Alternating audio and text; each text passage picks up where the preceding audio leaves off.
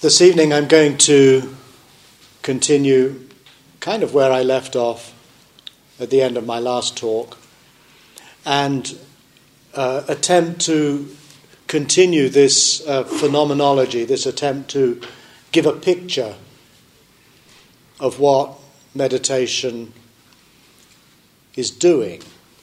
What do we do when we sit in the biggest possible frame of reference, trying to get behind or beyond a concern with technical proficiency or just concentration or just mindfulness, to try to get back to the whole context within which we do those things.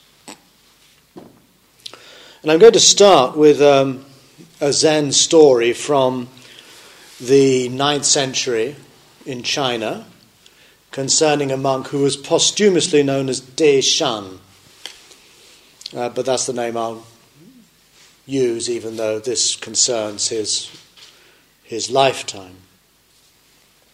Now, Teshan was known as a scholar monk and was an expert on the Diamond Sutra, which is part of the perfection of wisdom discourses that we find in Mahayana Buddhism. And it came to his attention that there were a group of monks down in the south of China who were teaching a form of meditation practice that they said didn't rely on words and letters at all. And so he took it to heart and said, right, I'm going to sort these guys out. So he set off down south, again a bit like the story with Huaizhang and Huineng, although Huaizhang was a lot more sympathetic to what he might find down south. Anyway, as Teshan was on his way, he came to a roadside, I suppose we'd call it a cafe, but probably it was just a little hut with a thatch roof and a little old lady who was making tea and cakes. And so he asked for a cup of tea, as one would. And the old lady said, look, I'll only serve you if you can answer my question. The Diamond Sutra says that the past mind can't be grasped, the present mind can't be grasped, the future mind can't be grasped. So which mind does the learned monk wish to be refreshed?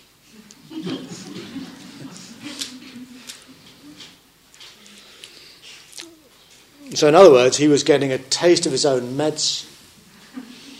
That this, of course, is a reference to the doctrine of shunyata, the doctrine of emptiness, in which ultimately nothing can be pinned down as having any self or inherent existence of its own. So however we carve up reality, let's say into past, present, future, which sounds reasonable enough, when you try to pin down what the past mind is, the present mind is, the future mind is, you find yourself in a conundrum. You can't actually locate anything that corresponds to those terms. And it appears that this gave Teshan a bit of a shock. And the old lady said, well, why don't you go and see this monk called Lung Dan? Lung Dan must have been a Zen monk of some kind. So Teshan went off to see him. And one evening they'd been talking or chatting, and it had got dark outside, and so Lung Dan offered Teshan a candle to illuminate his way back to his hut. But when Teshan reached out for the candle, Lung Dan blew it out. And at that moment, so the story goes, Teshan had a great insight, a great understanding. Now, again, these sorts of stories are not reducible to a single right interpretation. That's the beauty of them in a way. I'd take this to mean that at that moment Teshan realized that by grasping for something, and again the Heart Sutra is saying, what you grasp at can't be found. He grasps for this candle and it's blown out. I take that to mean that he somehow saw the futility of trying to reach out for something, truth or reality or mind, and then somehow possess it, understand it, gain insight into it, and thereby feel legitimated in himself as a good scholar monk. The text says that the next day he then burnt all of his books and went into a long solitary meditation retreat, which lasted for some years. And when he came out, he appears to have become much humbled, and also someone who had done a complete volte-face from being someone rather concerned with ideas and concepts and philosophy and texts and doctrines to someone who really had no time for them anymore at all.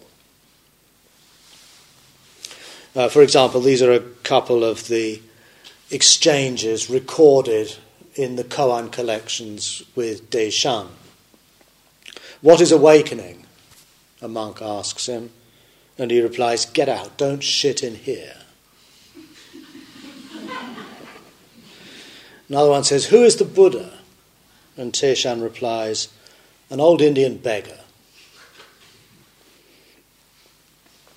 What's slightly curious about this is that as long as these sorts of statements are framed within the context of Zen Buddhism, we sort of take them seriously. If someone today outside this context will make such comments about Buddhism, we'd probably feel it a bit offensive. So again, it's interesting to see how Zen has somehow achieved the kind of authority that it itself rejects. This is a passage from Teshan. He says, he's giving a talk, that's what it sounds like. Here there are no ancestors, and here there are no Buddhas. Bodhidharma is a stinking foreigner. Shakyamuni is a dried up piece of shit. Awakening and nirvana are posts to tether donkeys. The scriptural canon was written by devils. It's just paper for wiping infected skin boils. None of these things will save you. What is known as realizing the mystery is nothing but breaking through to grab an ordinary person's life. What is known as realizing the mystery, a rather grand expression, is nothing but breaking through to grab an ordinary person's life. And I think in many ways this really gets close to the heart, not only of Zen, particularly in its early period. This complete moving away from philosophy and doctrine and theory and texts and authority that goes with them, to a very immediate, a very vital engagement with the actuality of your own ordinary life. But also I feel this gets quite close to what we find in the early canon attributed to the Buddha himself. Because I think we actually see a similar pattern. The Buddha, in a way, was like a Zen master avant la lettre, before there were Zen masters.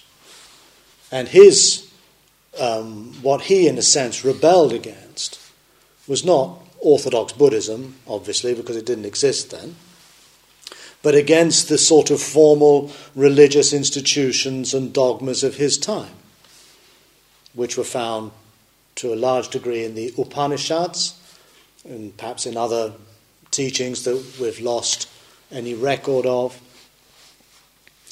And he too, I feel, made a very similar move to Teshan, is that he had nothing to do with notions such as God, or Brahman, or Atman, sort of pure spirit or soul or mind or awareness, and sought to turn attention entirely to what Teshan calls an ordinary person's life.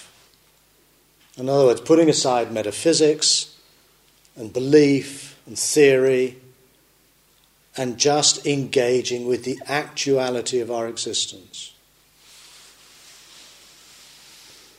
For example, there's a text in the Samyutta Nikaya which is called the Sabba Sutta, the discourse on everything. Sabba means all or the totality, everything. And the Buddha simply says, I will teach you Sabba, everything. And what is everything? Everything is the eyes and sights, the ears and sounds, the nose and smells, the tongue and tastes, the body and tactile sensations, and the mind and ideas. That's everything. And then he adds, but if someone were to claim that there is more than this, that would be a mere empty boast on his part.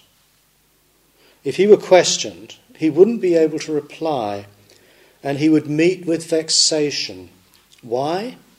Because, monks, that all would not be within his domain. So in other words, we have a passage here which is in rather dry language than that of the Zen masters, because this is India rather than China probably. But it comes down to the same thing. An ordinary person's life is one in which you see shapes and colours, you hear sounds, you smell smells, you taste tastes, you experience sensations through the body, and you have ideas and mental processes and thoughts and emotions that you're aware of with your mind. That's it. If you imagine anything beyond that, you're somehow speaking outside what it is you can realistically experience. So what the Buddha is concerned about, and I feel this is true very much in this practice of Zen that we're doing here, is to remain entirely within the felt experience of life itself, and not to succumb to the temptation of positing, let's say, an absolute truth or a pure awareness or something that is somehow outside of this moment or this experience that we're having right now. Something rather transcendent. Someone mentioned this the other day. Nirvana as something which is outside of, which transcends, which is beyond, which is other than this experience that is mediated through our senses that we're aware of now. Now, when the Buddha teases out this sense he has of what experience is, he does it in a number of different ways. And some of the formulations you'll be familiar with. For example, he also will describe experience as the 5 bundles we mentioned last time: matter, feeling, perception, inclination, consciousness. Again, that covers exactly the same range of things, but in a different way. But personally, I find one of the most complex and yet still fairly easy to grasp models that he uses is the model which goes under the heading namarupa vijnana, which means namarupa means name, form, and vijnana means consciousness. Now, name, form, consciousness is yet another way of parsing the six senses and their objects, or the five bundles. Yet here I think we get what is perhaps the most detailed phenomenological account of experience. Because once we start to pick it apart, this namarupa consciousness model, what we end up with is a spectrum of experience.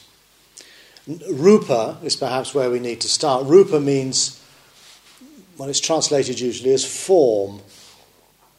We don't actually have a word for it in English because it actually refers to everything we see and hear and smell and taste and touch.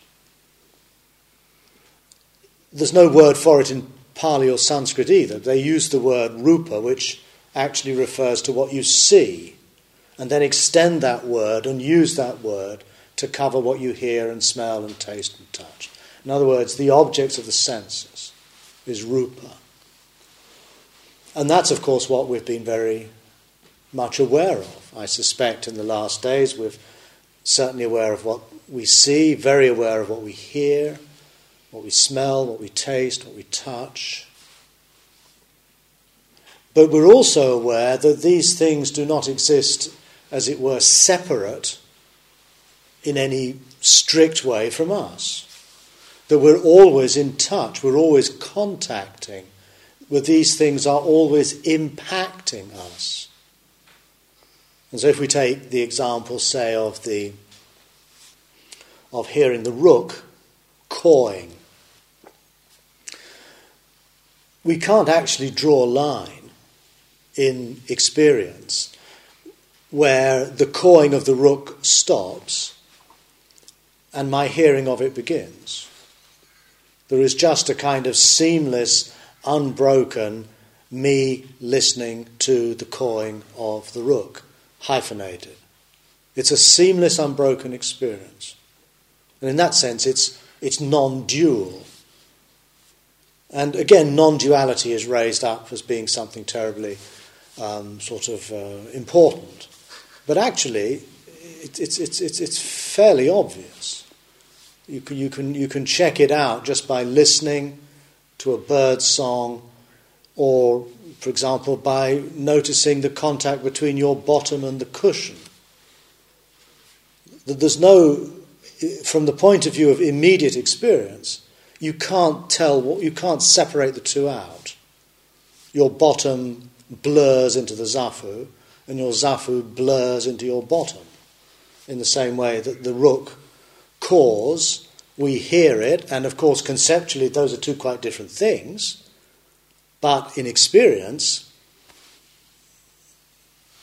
it's one seamless event.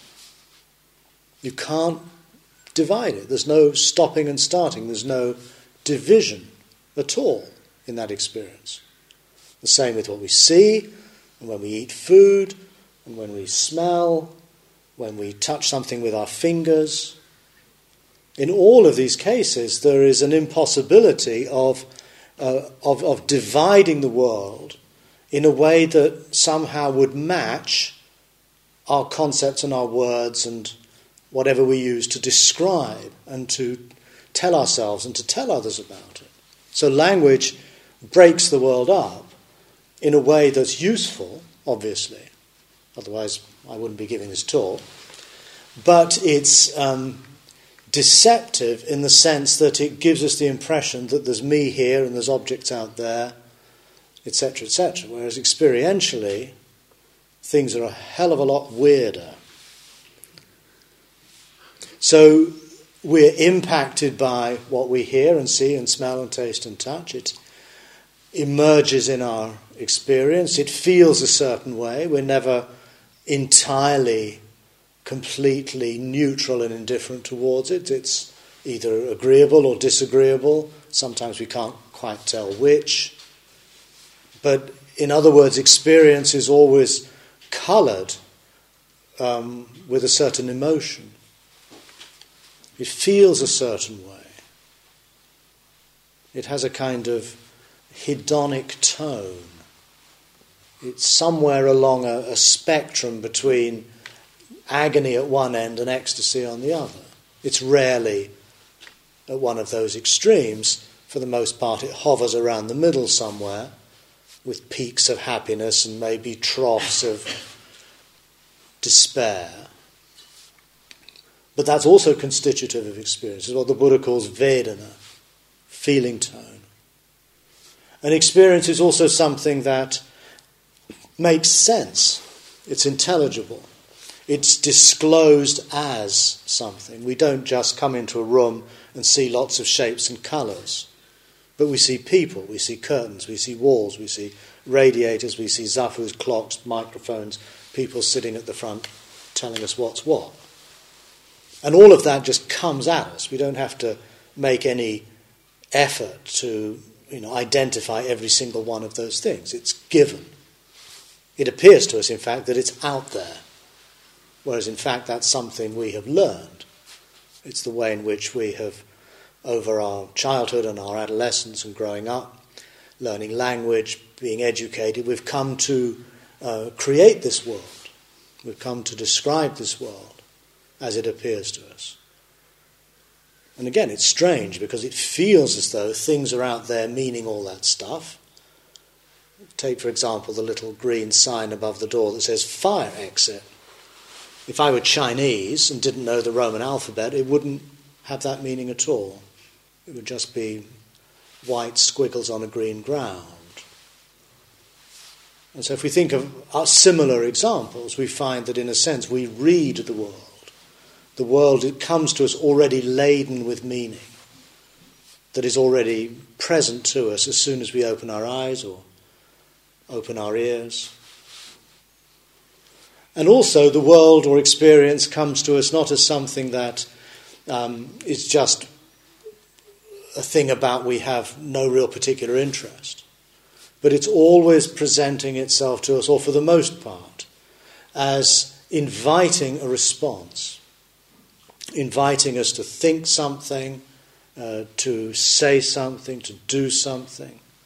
The world appears to us as an arena of possibilities, of potential or actual actions. This is what in Buddhist language is called intention. Intention denotes that tendency we have to always be on the verge of or actually responding. It doesn't necessarily mean conscious volitional will. That's part of it, but it's that whole capacity we have to be primed to and to be engaged in a response to what's going on. It becomes what in Buddhist theory is called karma. Action is intention. That's how the Buddha defined karma. Action or intention. Even when we're sitting still doing nothing in meditation or just watching our breath or asking a question, we're still doing something. That is the way we are responding to experience at that time. It's an action. Even though we're sitting dead still, trying to get our minds quiet, we're still responding. It's unavoidable, I feel, that our experience is not, in some sense, responsive to what's happening. We also have this capacity of attention, whereby everything we experience tends to draw out our interest and lead us to settle our attention on a particular part of the field. You might now, because I'm speaking and you're not, your attention is perhaps focused on me. Perhaps you're finding what I'm saying completely uninteresting, and you're looking out of the window at something much more exciting. But whatever we're doing, we're attending. And that attention is what, as it were, creates a basis for then cultivating interest, inquiry perhaps into what's going on. And it becomes the basis in the end for concentration, for samadhi, for jhana in Buddhism, the ability to really focus single-pointedly at what it is that we are attending to. So that's what the Buddha calls nama. Literally the word means name, but that's not so important in this context to understand. The point is that he describes experience as a kind of spectrum in which all of these elements are involved, from the initial impact with the so-called external world, to feeling a certain way about it, to organising it and making sense of it through our perceptual capacities, through responding to it in a certain way, and attending to it in a certain way. And all of that together gives rise to what he calls consciousness. So we're conscious in the sense that is all of those things cohere in a single, seamless, unbroken experience. And that, I feel, is what Teshan refers to as an ordinary person's life. The language is very different, I agree. But I feel it's just another way of teasing out what we mean when we say, my life, my experience, my existence. It's constituted of those elements. And the whole thing is somehow contained, is perhaps not the right word, but somehow held within the frame of what we call consciousness. Now it's very tempting to think that consciousness, or some subtle aspect of consciousness, is not actually arising out of these complex phenomena, namarupa, but rather sort of stands apart. If anything, is slightly outside of the contents of experience, is constant, doesn't shift or change from moment to moment, is a kind of perpetual witness to what's happening. Some sort of pure awareness that's not determined by the complex events of which it is aware. And that is, a very attractive idea because it is actually what it feels like. When we sit in meditation, it really does feel as though there's one part of us that's sort of always the one that's aware and noticing, and one that has been there as far as we can remember. I've been this me, this Stephen, whether I was a little boy playing with my toys or sitting here on this chair talking to you. It feels as though that there's been a constant knowing awareness that's beheld and witnessed all of that. And it's very difficult to see through that. And I find it quite extraordinary that the Buddha did. I mean, nowadays I think we can understand it as a sense of self or a sense of perspective that has presumably emerged out of our millions of years of evolution. It seems, according to some modern theories, to be constructed linguistically through our primary linguistic relationships, and it provides us with a context in which we can have a sense of history, a sense of the past, a sense of what we can plan for in the future, and so on. It's very useful, but it's contingent. It's contingent upon the body, upon the brain, the nervous system, the world. It only appears to be a kind of detached, distinct, separate awareness. There's a dialogue, again in the Samyutta Nikaya. No, sorry, this is in the Majjhima Nikaya, the middle-length discourses. And here we have the Buddha behaving kind of like a Zen master, actually. There was a monk in his community who was called Sati, and he was the son of a fisherman, so he's known as Sati, the fisherman's son. And the Buddha had got wind of the fact that Sati was teaching something that didn't quite accord with what he had been teaching Sati.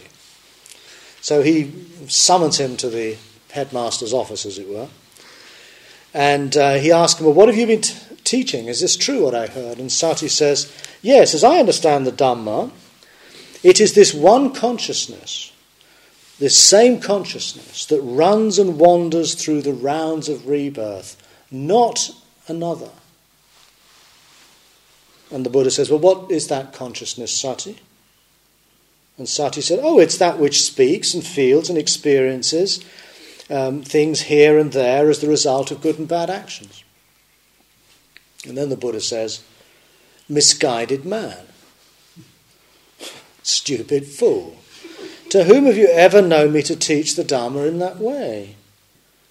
Have I not stated consciousness to arise upon conditions? Since without a condition, there is no arising of consciousness. So in other words, what Sati had somehow got wrong, at least from the Buddha's point of view, was that this sense we have of being a kind of perennial witness is actually an illusion. That in fact there is no permanent awareness that is apart from experience, which in the Brahmanic tradition is also that which goes from life to life, experiences that are fruits of karma. And again, from a Buddhist perspective, is already a very hard to grasp idea. How can something that is permanent and unchanging be affected by the results of actions? How can it commit actions?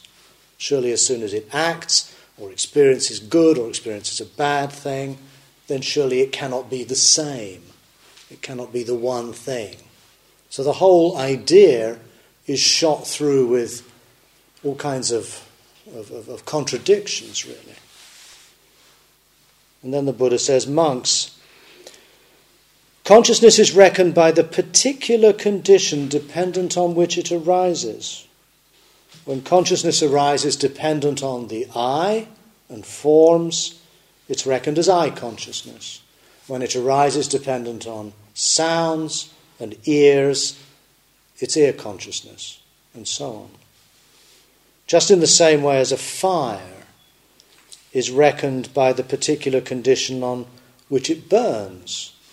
A fire that's been arising out of grass that's been ignited, that's a grass fire. If you burn a log, then it gives rise to a log fire. If you burn dung, it becomes a dung fire. So the Buddha's understanding of consciousness is something that is as contingent and as integral to experience as anything else. It's not in any sense something that transcends or stands apart from in a real objective kind of way. And even our friend Lucretius, who we spoke of the other night, the Roman Epicurean writer, makes the same point. That you can, as soon as you separate mind or consciousness from everything else, you end up with all kinds of contradictions. He says, indeed, to harness mortal and immortal with one yoke and think they can agree and interact is but a joke. Now, what happened in Zen,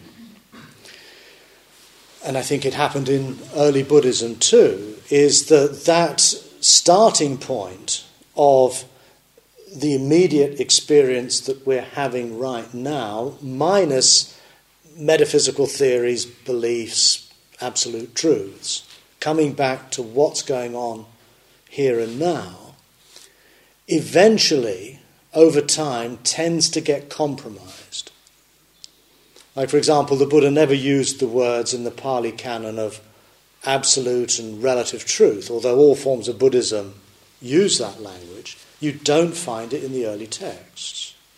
You don't find that passing of reality into relative and ultimate or conventional and absolute, and yet it appears with all kinds of other doctrines and theories. It all tends to sort of encrust itself around what started out as something, very, very immediate, very, very real. Sight and forms, ears and sounds, and so on. We soon end up with the mechanics of metaphysics.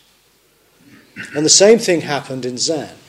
It started out as a rebellion against that kind of thinking, as we saw in the story with Teshan, but within about 200 or 300 years, once Buddhism became a rather more, I hesitate to use the word sophisticated, but a rather more established religion again, and Zen Buddhism likewise, we find that Zen has brought in a lot of the philosophical language that it had previously been very sniffy about. And particularly, we find that through the Tang period, which is like 8th, 9th centuries, into the Song period, you have two currents of Buddhism in China. You have the meditation school, or the Chan, or the Zen school, and then you have the schools of different forms of Buddhist philosophy. The most famous one is probably, the one in China that was the most famous, was the Yogacara philosophy, the philosophy about how the nature of reality is that of mind. It's a kind of idealist philosophy. And there you get this increasing emphasis on the primacy of mind as both what is the source of all experience and reality, and also that through understanding which you gain enlightenment and understanding. You also get the development of a school of thought called the Huayan, the doctrine of the interdependence of all things. You also have the Madhyamaka philosophy too, although that didn't take off so well in China. But the point is that by the Song period, it became increasingly difficult to speak of these as separate schools. You got a number of figures, the famous ones are people like Tsungmi and Fatsang, who integrated Zen meditation with Buddhist doctrinal theory. And there was constantly a tension between these two schools. Another example, this concerns a monk called Mu Chao, who was a Tang dynasty Zen master. And one day it says he was having tea with a scholar monk.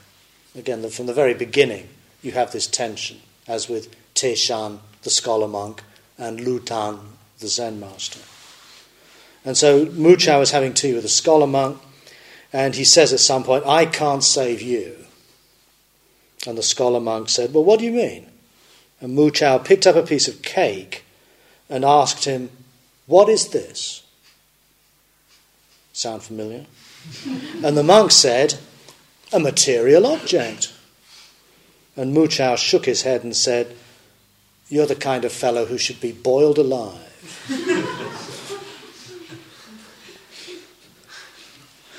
So we have, this illustrates, I think, very clearly a rather radical difference in approach. At the same time, we get people like Dogen, who again is a highly erudite and learned monk, also, as we know, a founder of the Soto school in Japan. And here too, you do get, I think, passages which are quite beautiful but somewhat abstract. But at the same time, and this is the beauty of Dogen, there's a constant returning to the primacy of felt experience. So, for example, he uses the word Buddha nature, which is a term you rarely find in the early Chan writings, in the koans. But when he explains what he means by Buddha nature, he says, Buddha nature is, what is this thing and how did it get here? Exactly that phrase that Hui Neng posed to Huaijiang. What is this thing? How did it get here? That's Buddha nature. Not some mystical mind or Buddha hidden away inside us somewhere, but the fact that our life can become a question for us. That's Buddha nature. That's what enables us to wake up. We can awaken, we can become Buddhas because it's our nature to be able to be a question for ourselves. So I find that in going back to the Pali Canon, where, and again, putting aside Theravada Buddhism, putting aside Buddhist orthodoxies, going back to the primary discourses, that I find there a spirit very similar to the spirit of the early Chan records. Now, of course, the language and the style is completely different. So at first sight, they don't look as though they're similar at all. But they do have, I think, some very, very strong commonalities and shared themes. The suspicion of theory, of metaphysics, of transcendent truths and realities, and an emphasis on coming to terms with your actual felt experience here and now. That is quite clearly a common thread in the Pali Canon and in, let's say, the record of Lin Chi or of Yun Men, particularly the Tang Dynasty records of the original Zen masters. And I think we find a similar movement in our own culture, particularly in the last century, starting, I think, really with Nietzsche, where we get the movements of existentialism and phenomenology, which again are rejecting this insistence upon metaphysical theory and abstraction, and seeking to recover the immediate experience of being human. In the famous cliche almost of Sartre, he says, existence precedes essence. In other words, our existence, an ordinary person's life, comes before some essential nature of the person, be it the Buddha nature or be it a true self or an Atman or God or something, rather than the other way round. And it seems as though, especially when we get drawn into questions of religion or philosophy, there's a great temptation to invert that, to think that emptiness or Buddha nature or Atman or Brahman, that is your true self. That's what you really are. And this messy, ambiguous, slightly painful and confusing experience we're having now, that is somehow less real. Sartre and Heidegger and others turn that back to front and say, no, what actually we need to look at and consider and give primary importance to is our felt existence as persons. And you get Husserl's idea of die Lebenswelt, the living world, that is uncovered in phenomenology through bracketing off all of the concepts and theories and views we have about life and arriving back at the living world itself. And it's here, I feel, that Zen, early Buddhism, and probably many other traditions too, meet with the insights of certain currents within modern thought. It's a return back to the immediate, to the primary, felt experience that we're having in this very moment. And that is what we are asking about. What is this? This refers to an ordinary person's life. This refers to namarupa vijnana, an experience that's constantly impacting us, that feels a certain way, makes sense to us, moves us, draws our attention, of which we are sort of totally aware. That's what we're asking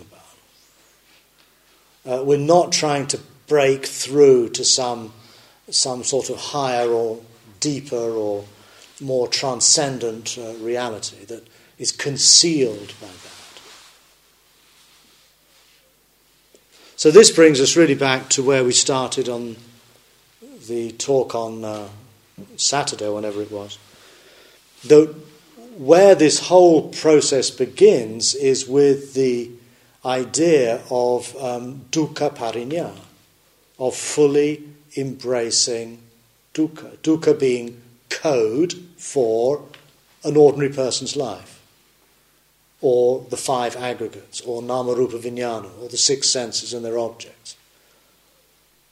The practice is to fully know that, but obviously not to know it just in terms of getting more information about it, but to know it in a way that's embodied, to know it in a way in which we open ourselves to it, in a way in which we're completely receptive to what's happening, and opening ourselves to it in a way that we begin to recover that sense of being surprised that it's happening, that sense of wonder, or puzzlement, or astonishment.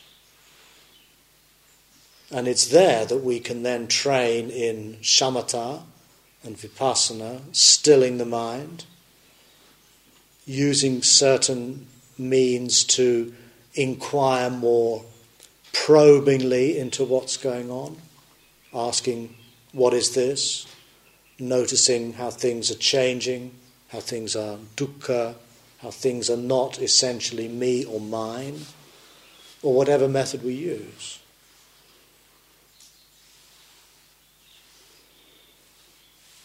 So that's where I'll finish this evening.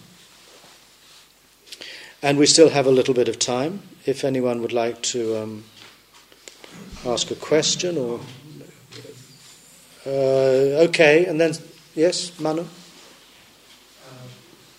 Well, the first comment is, within phenomenology, there is also the tendency to always veer towards transcendental. Uh-huh. So it means whatever the game, there's always this kind of human tendency to go that way. And the other thing is, equally important, it seems to me, is to, if we think of phenomenology, if we think of observing our experience, equally important is to question the assumption that there is a material, solid world out there. Because that's the tricky bit. It's half of the work is to dismiss and be suspicious of the transcendence. The other part of the work, it seems to me, is also to not to settle with the classic empirical. There is a factual world out there. Maybe because of what you said, because of this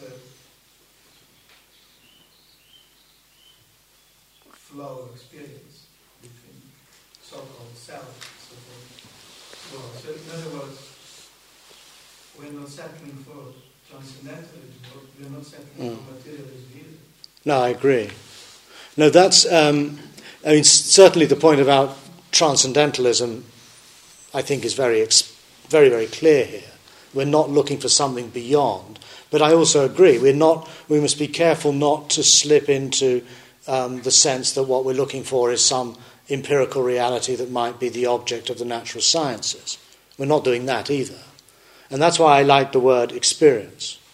and to try to extend the term experience and to recognize that it isn't broken up into an observing subject and an observed object. That's not the primary nature of experience. That's how we're conditioned to see it. But that's why I feel that when we ask this question, what is this? The this, in a sense, is prior to any of those determinations we would make. Either that this is beyond what's happening now, or this is somehow reducible to some kind of empirical truth. Yes?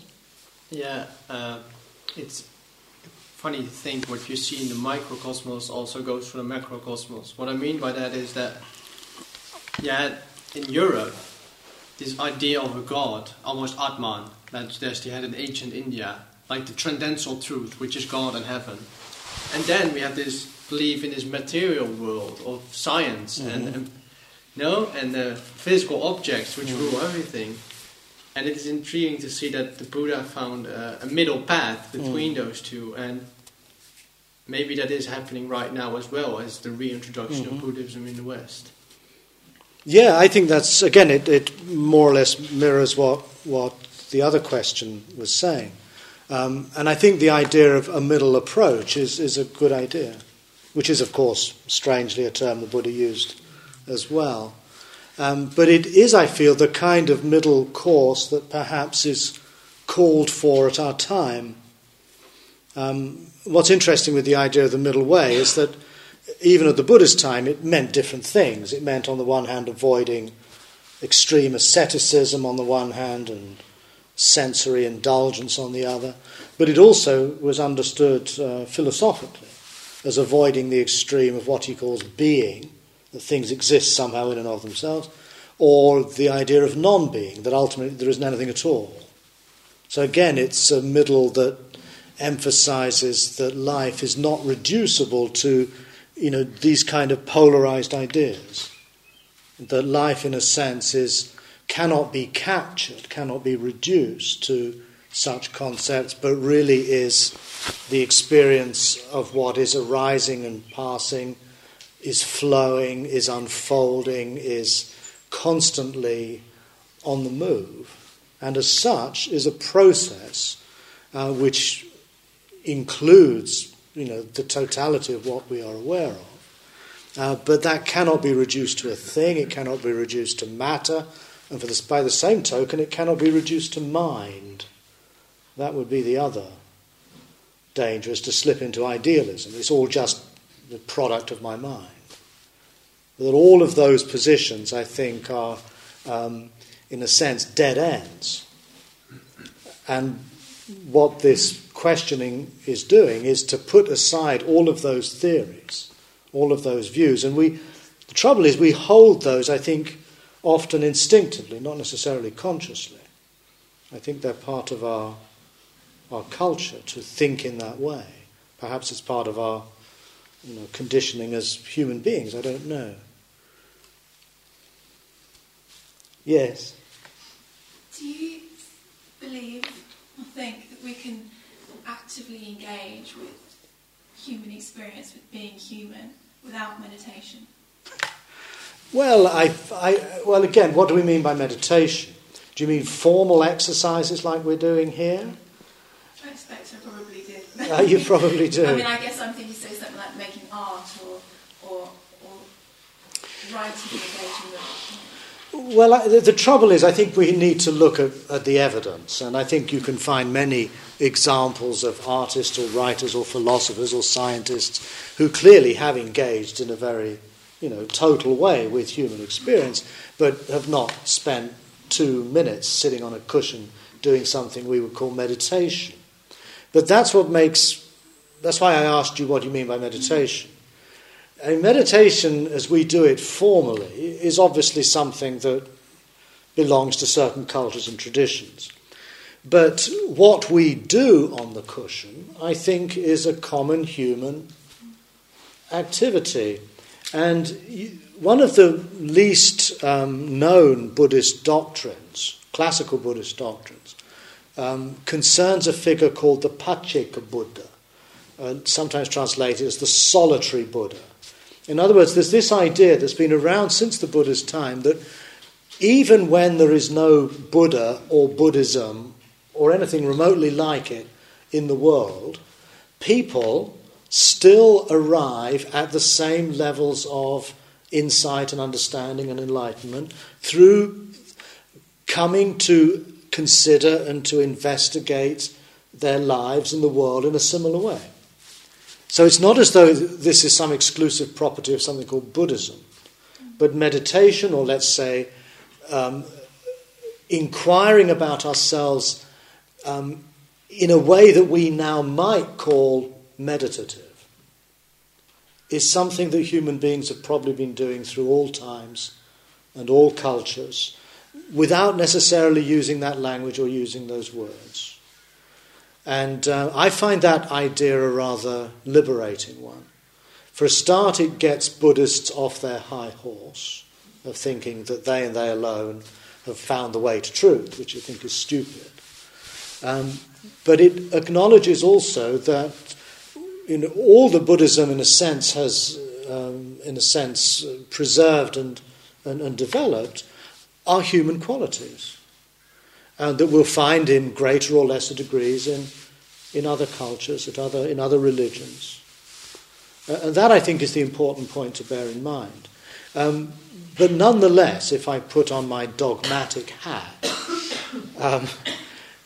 I do think that, for example, these kinds of formal meditative disciplines fit very appropriately into the sorts of inquiries that people are more and more finding meaningful.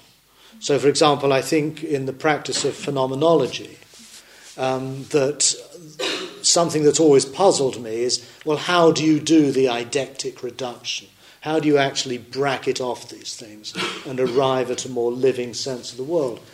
I can't really see any methodology beyond a purely conceptual exercise. And I feel that this kind of inquiry, this kind of practice, is one that allows us, I feel, to reconnect with the living world, to reconnect with an ordinary person's life, in a way that's much more, in a sense, much more real, much more immediate. We actually register these things in a sustained way. And of course also, it's not just about that, but at the same time, it has a kind of a healing quality. It actually is a way in which we can come to terms with our demons, we can come to terms with our own confusions, our anxieties, our questions of meaning and purpose. All of this, I think, is facilitated by finding a stiller, clearer, more grounded, more open, more wondering sense of life itself. So in that sense, I do feel that possibly it's one of the reasons why meditation retreats and so on are increasingly popular, I guess, is that it is meeting some sort of need. And I suspect for some people it's a need to those deeper questions of, how do we actually fulfill our lives as human beings in this culture, in the kind of world we live in today. But that's actually a question I'm going to look at in my next talk.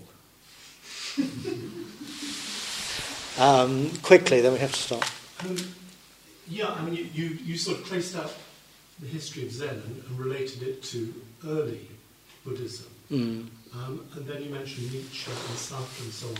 So there are all periods of time when there's significant sort of historical breaks or ruptures, or you might say something that's radical or anti-institutional going on. I was just wondering about that, because later on you seem to say that this is a sort of universal thing, but something's happening at those particular times which sort of breaks with the past. No, that's right. I mean, what is striking is how the periods that I'm most interested in, the very beginning of Buddhism, the very beginning of Zen, are periods of crisis, periods of uncertainty, periods of where everything is kind of up for question. The established traditions are somehow not so sure of themselves anymore. And I think we're at a similar sort of juncture today. I think with the wane of our ancestral religions, the emergence of globalization, and of course also, the environmental catastrophe that's looming and that we're becoming conscious of. I think all of these factors are bringing us into a sense of the world for which, our old traditions, in a sense, don't really have much. They're limited in what they can say to this, and it's sort of incumbent upon us, I feel, to try to think anew. I feel that we're always going to be thinking within a tradition. I think to sort of pretend that the whole of human history hasn't happened and we just start afresh, I think is naive. And so we're going to, people within Christianity, within the sciences, within the arts, are all, in a sense, drawing upon the wisdom of their traditions in order to articulate a way in which we can, be in this situation perhaps more openly, honestly, appropriately. But where that will go, we don't know. But yeah, that's right. And I'm going to also mention, possibly next time, how there is within our early Greek traditions too, I think, currents of strong resonance with this approach. I've already quoted Lucretius, but I think Epicurus and Pyrrho, I think we have traditions in the West that were cut off essentially by the dominance of the church in about the 6th century AD. And then we have figures like Montaigne, I think, is another key person who somehow captures this kind of approach. We have to stop here. Thank you for listening. To learn how you can support the teachers and Dharma Seed, please visit dharmaseed.org/donate.